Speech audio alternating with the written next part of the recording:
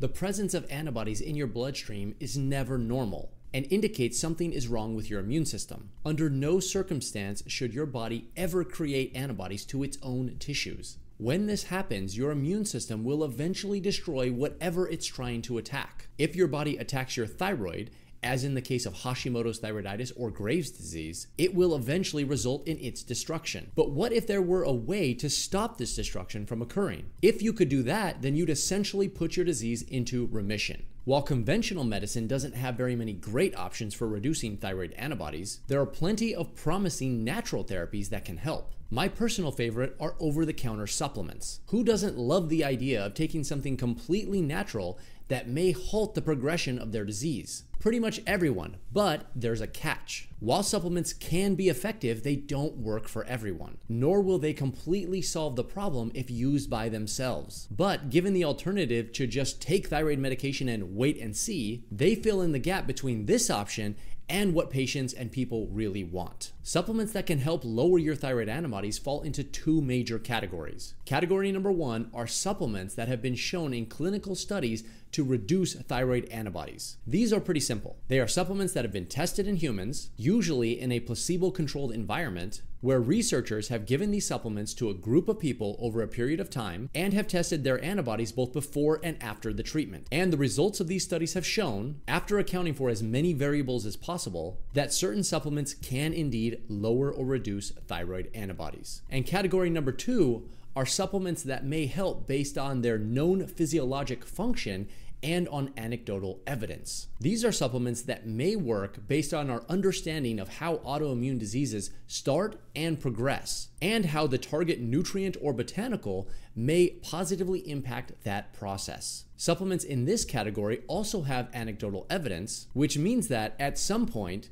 they have been used successfully by other thyroid patients. But the primary distinction between these two categories is that one has been proven with human studies to work and the other has not. But here's where things can get frustrating. Just because something has been proven to work in a clinical study, even in a placebo-controlled study, doesn't guarantee that it will work for you. I can't tell you how many times that I've given thyroid patients supplements that should work based on everything that I've read and learned, and yet they don't provide the benefit they are supposed to. And the opposite is also true. There are plenty of times that I've given people supplements that have never been proven to work, and lo and behold, they appear to work great. For this reason, I'm giving you information on both categories of supplements so you can experiment and figure out what works best for you. With that in mind, let's jump into the supplements that have been proven to work. And number one on that list is Nigella sativa. Nigella sativa is the plant that produces black seeds, and it has the honor of being one of the few plant-based compounds that has been shown in a placebo-controlled trial to lower thyroid antibodies. This study showed that, compared to placebo, taking 2 grams of Nigella sativa resulted in a drop of TPO antibodies by about 50%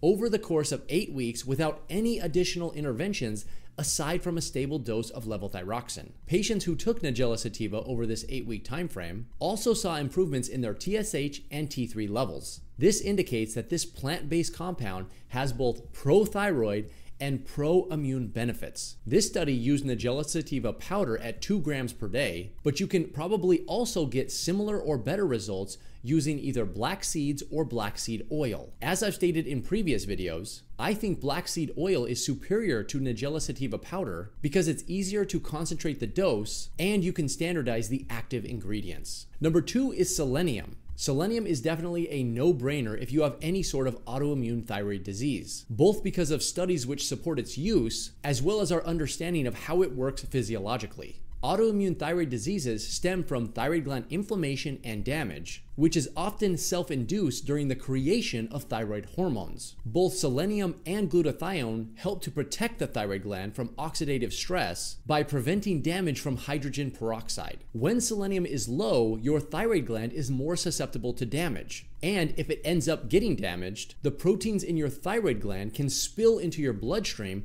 where they can interact with your immune system. Because selenium is necessary for the creation of glutathione, it makes sense that supplementing with it may help protect the thyroid gland and lower thyroid antibodies. And this is what we see in some studies. One study, for instance, showed that people taking 200 micrograms of selenium as sodium selenite saw a reduction in their TPO antibodies by around 40% and a reduction in their thyroglobulin antibodies by around 10%, though this value did not reach statistical significance, which means that the result may have occurred from chance. You should also know that there's some conflicting data regarding whether or not selenium will actually help reduce thyroid antibodies. In my experience, the key to whether or not selenium will be helpful all depends on your selenium status. If your selenium status is already optimized, then taking more of it is probably not going to help. But if you've been neglecting your selenium intake for years, then there's a good chance you will be a positive responder when taking it. Number 3 is inositol. Inositols are sugar-like compounds that are naturally found in the body and have a wide range of beneficial effects by acting as secondary messengers inside of your cells. As far as your thyroid is concerned, inositol augments the downstream effects of TSH receptor stimulation via the inositol-dependent pathway. When activated, this pathway regulates the function of thyroglobulin,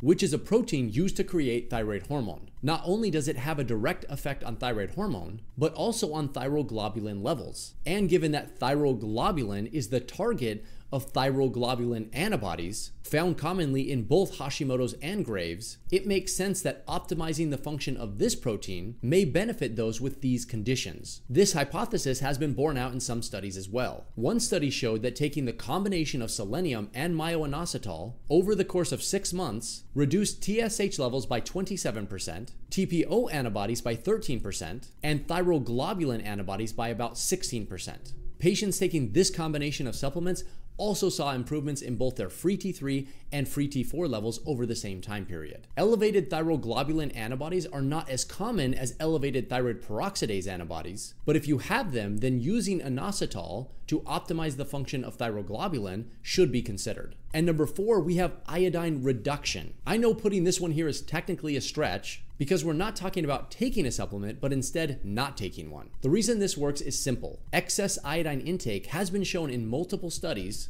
to increase thyroid antibodies in susceptible people. Reducing your iodine intake to a normal level, around 150 to 300 micrograms per day, may actually help to normalize your thyroid antibodies. This recommendation is based off of plenty of population studies where this exact trend has been shown to occur. The benefits of reducing iodine intake on thyroid antibodies will likely only be seen if you are currently or have previously been taking a high dose of iodine, greater than 1,000 micrograms per day over an extended period of time. The connection between thyroid antibodies and iodine intake is more complex than you might think. So if you want to learn more, then make sure to check out my other videos on this topic. On top of these 4 proven supplements, there are also plenty of others that may be effective as well. Just remember, these do not have the same studies supporting their use, so their benefits may be hit or miss. Number 1 on this list is vitamin D. If you're going for low-hanging fruit, then vitamin D is the lowest you can go. It's hard to know for sure if taking vitamin D will actually lower your thyroid antibodies, but it's a very safe therapy and does have the potential to help. Physiologically, we know that on top of its role in regulating calcium, vitamin D also helps to stabilize the endocrine system and the immune system. In this way, it acts more like a hormone than a vitamin, which is why some people refer to it as hormone D instead of vitamin D. The problem with vitamin D supplementation is that you'll see mixed results. Some studies show that taking vitamin D in the setting of existing vitamin D deficiency may have a positive impact on thyroid antibodies, while other studies suggest that there's no benefit to the thyroid or the immune system when taking it. This is one of those that may appear to be complex, but it really isn't. Every single thyroid patient should have their vitamin D level checked, regardless of what type of thyroid condition they have, and it should be addressed if it's found to be low. This is because even if it doesn't provide direct benefits to your thyroid, which is debatable by the way because it still might, it still provides general benefits to your overall health, including your mood, calcium levels, autoimmune disease risk, and more. And if you want it to have even more benefits, then consider combining it with number 2, fish oil. The combination of fish oil and vitamin D when taken together has been shown in a large-scale study of over 25,000 people to reduce the risk of all autoimmune diseases by up to 22%.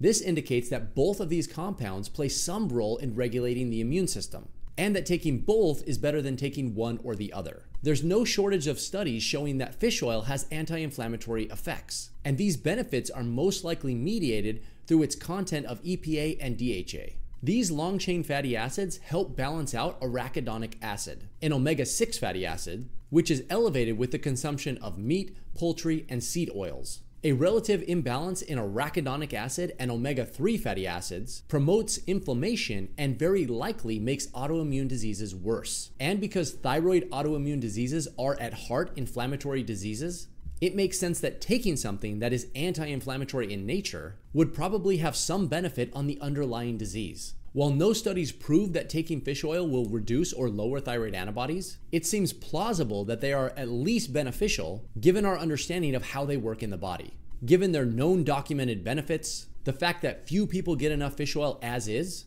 and their potential to help your thyroid, you can't go wrong in taking them. This leads us to number 3, which is magnesium. Magnesium is involved as a cofactor for over 300 different enzymes, making it critical for a number of cellular functions.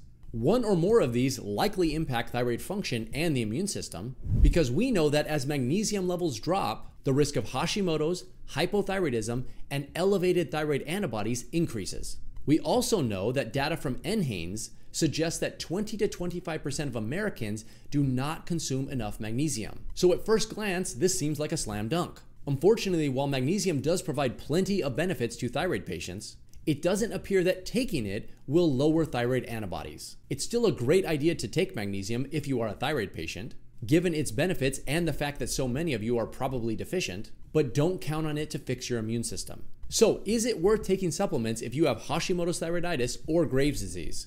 I think so, and I think the evidence supports that statement. And my experience suggests that the majority of thyroid patients who take supplements do see benefit. If you are someone who is looking to reduce your thyroid antibodies, then I'd also recommend looking at your diet, which means you'll want to check out this video next.